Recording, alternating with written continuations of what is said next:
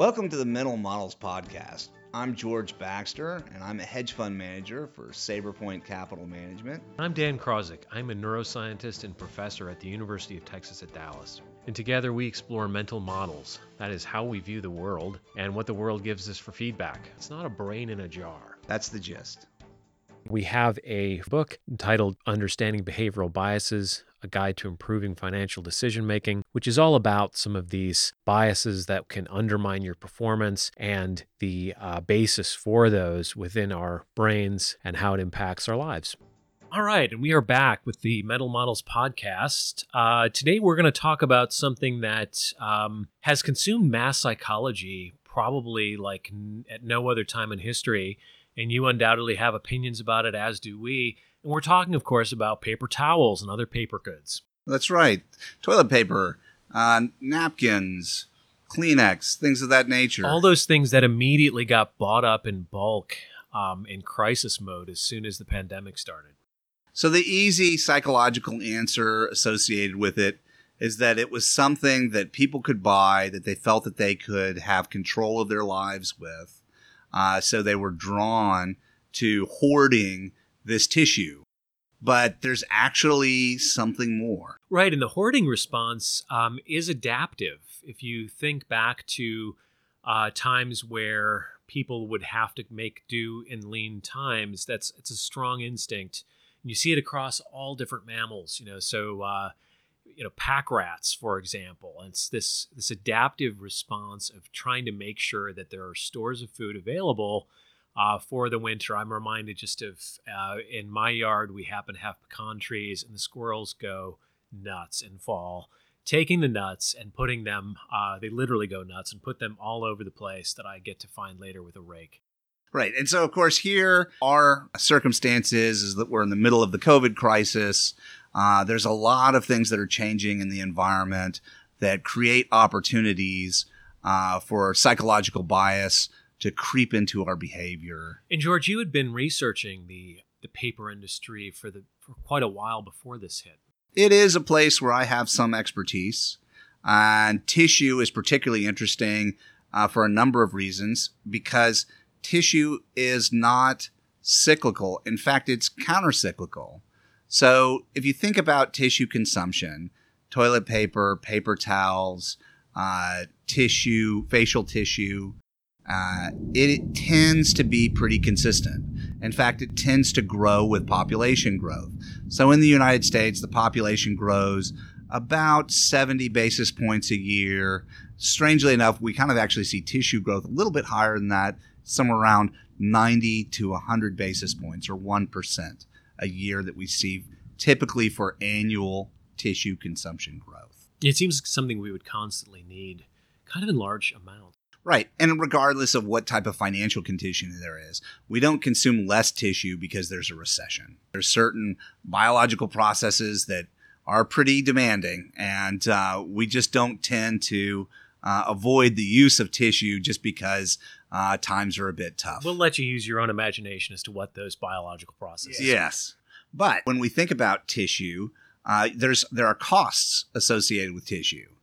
You have shipping costs, which are really quite high, because if I put a crate of toilet tissue in a box, it's quite bulky despite not being very heavy. And I can only actually fill a 18-wheeler, a typical 52-foot trailer with about 4 tons of tissue, even though it can ship about 20 tons of tissue. And that fits with our experience in shopping markets, where it's such a light product, but it consumes so much of the shopping cart. Correct. So what that means is that shipping costs tend to be quite high for tissues. So you can only be within a certain radius to have it profitably sold. When we have a recession, then other goods aren't being shipped as often, so shipping costs actually go down. There's not a huge margin associated with tissue, so that decrease in shipping costs actually tends to increase the margins associated with tissue. Also, there are chemicals that are used like caustic or chlorine that also have other economic uses that decline, and pulp. So if we think about pulp is used for writing paper. It's used for corrugated boxes, which tend to be more economically sensitive. Tends to be about 60% of the cash cost of producing tissue. So pulp prices go down and margins expand during recession for tissue manufacturers.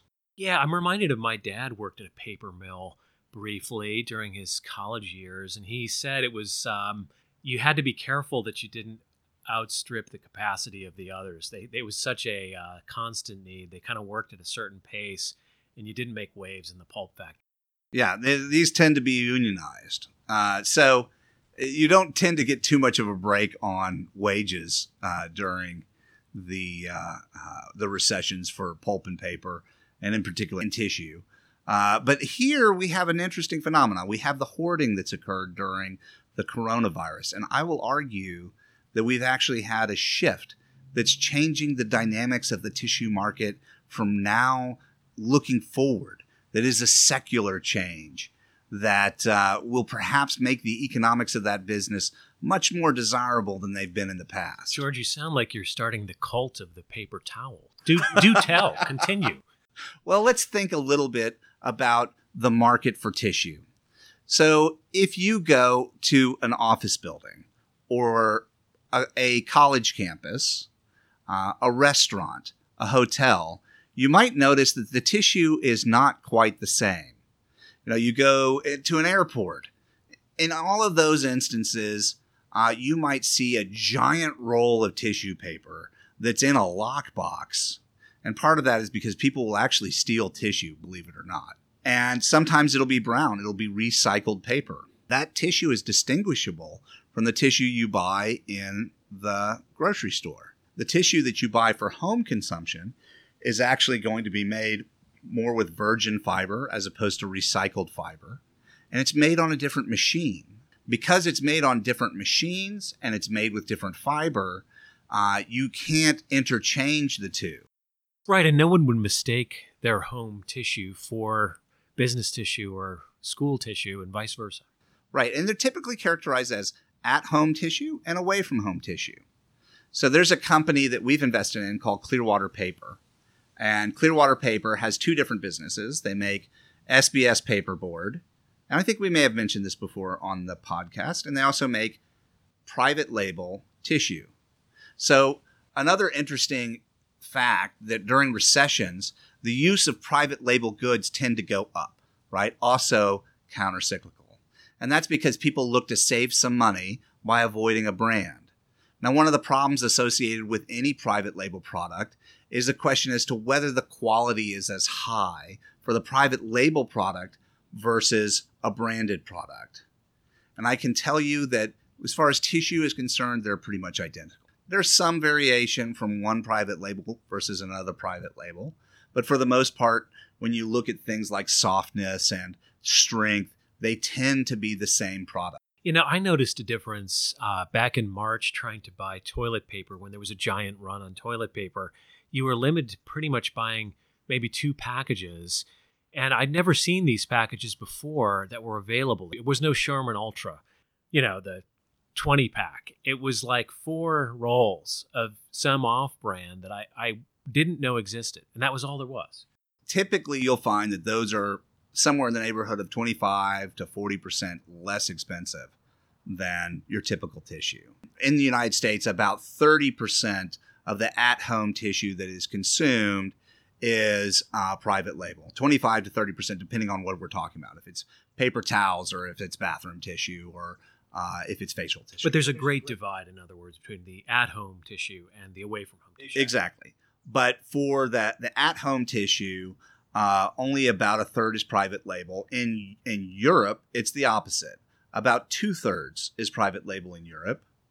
And every recession, we see a jump in the use of private label. Normally, in the United States, we see about 100 basis points of market share move from branded tissue, which would be your Kleenexes, your Charmins, and all of those brands that you grew up with.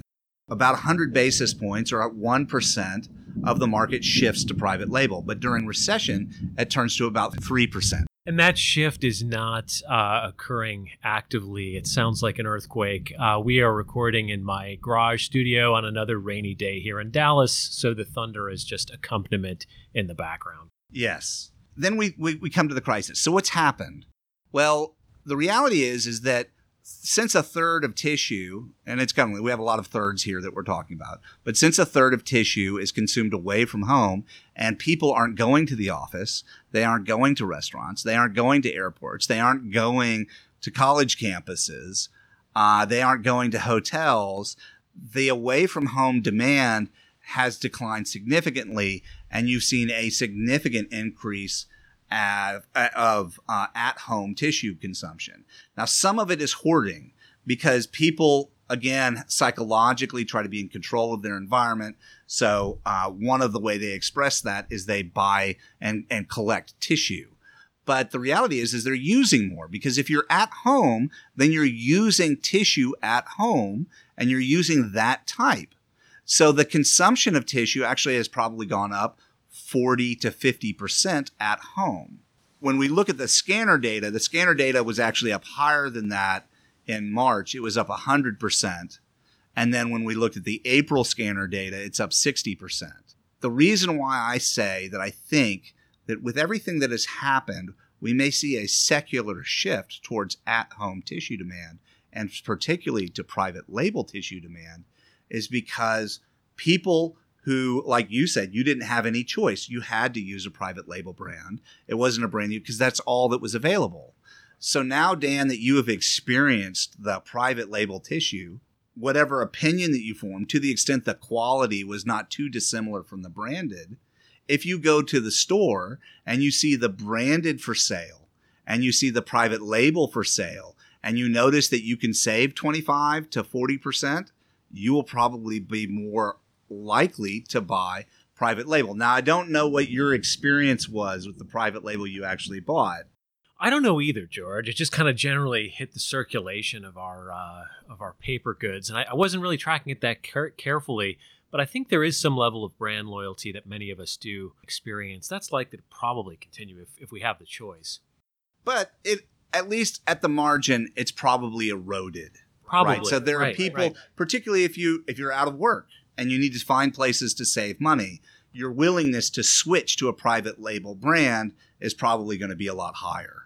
Right, and we've talked about the possibility that some of these changes, more working from home, they were already kind of in the wings when this happened. And I think one of the experiences a lot of us have had is that meetings can be pretty efficient if they're done virtually.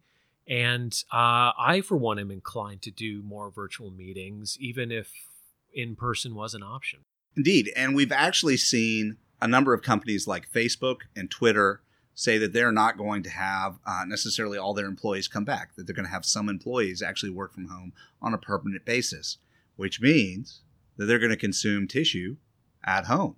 So you couple that with the fact that the unemployment rate will likely continue to stay elevated for some time. These things don't just change overnight. You're going to have a lot more people at home continuing to consume tissue at home. And you can't just build a paper machine to make at-home tissue overnight. It takes about 2 years to go through that process. So an industry that actually was plagued with some degree of overcapacity for the last couple of years is now being hit with a pretty massive shift in demand. And if it was just 5%, if there was just a 5% increase in demand going forward, that's enough to make tissue prices go up significantly and make that market very tight and make companies like Clearwater enter into an era of profitability that they'll probably enjoy for several years to come. Now, one trend related to all of this, I'm thinking of like airport bathrooms. There was a major trend away from paper goods in trying to really install, those Dyson hand dryers, very convenient blow dryers in place of the paper goods. So I wonder, was there already some level of shift away from the industrial type of paper leading up to this change? There has been, I think, in fits and starts. I mean, there's questions about what's environmentally desirable. One of the reasons why I think you haven't seen a complete shift associated with something like that is if it's recycled paper, that tends to be a lot more environmentally friendly. There's the energy associated with the hand dryer. There's energy associated with actually creating even recycled paper, and there's a lot of water associated with creating tissue. So the environmental impacts, I think that there's some puts and takes on both sides. But for the most part, I think that change, I mean, I can remember hand dryers when I was a kid. I think that change has been ongoing for some time. And we haven't quite gotten to public bidets where, you don't use any bathroom tissue. No, we're a long way from that. It's interesting that you mentioned that because there's actually some shift in the opposite direction. So the other business that Clearwater has is SBS paperboard. So SBS paperboard is a packaging grade that's used for paper plates, paper cups, for food containers. If you think about those things in the center aisle or frozen foods, when you get a Red Baron's pizza, that probably comes in an SBS packaging board. If you get a carton of milk, that's probably in an SBS packaging board. Or a Starbucks cup, that's also SBS. And Starbucks has recently said that they no longer will take the recyclable or reusable cups. They want to give you a new cup, and that will be an SBS paperboard cup going forward. Another fascinating trend. That's definitely one to watch. Indeed. Now, this isn't part of Clearwater's business, but paper bags, the brown sack craft. There's a move away from people bringing their own bags, which was a trend that had been occurring in California and more so starting to see at Whole Foods and things of that nature. That trend is coming to an end because of biology associated with possibly, having the virus on your bag. Right. And also schools are online and may have some online component as well. And I would imagine lunch bagging is probably at an all-time low. Yeah, that's true. That's a take on the other side. Though I haven't seen people who use a lunch bag in some time. It's not the most common way to eat, yes. I think this is interesting. There's a lot of different shifts that have occurred, and there are psychological components associated with it. There are behavioral biases that we have. We tend to want to use things that we're familiar with. And in the case of private label tissue versus branded tissue, the power of a brand often comes from, the reinforcement of a behavior that we've had in the past that's led to a positive experience, or at least not a negative one. You can think about this being ingrained in our survival mechanisms. If you eat the green berries, they may make you sick, so you won't eat them, but you eat the blueberries, and the blueberries they're tasty and they're nourishing. So there's actually a branding associated with blueberries versus the green berries. Right, and we call that the status quo bias or the default effect. It's also been labeled that tendency to continue with a behavior that you've experienced in the past. It could certainly apply to branding. And it avoids having to take a risk. It also is the lazier option, right? If you're going to buy the thing you're more familiar with just because it's the routine. And then, of course, as we talked about at the beginning of our discussion here, is hoarding behavior. That too is a psychological predisposition. It's a fallback that we have. It's a bias. Yeah, and it may have been accelerated by the fact that people weren't really sure how long shelter-in-place rules would stay in effect, and so being more prepared than less is often a good response. So. There is some value to hoarding. It tends to be used in a very pejorative way. You wouldn't want to be a hoarder, but under the right circumstances, you're the person that's more prepared. Okay. Well, I think this about wraps this one up, and the wind is picking up, and I'm actually having to fight to keep these papers that I have on my table. More challenges in the COVID era.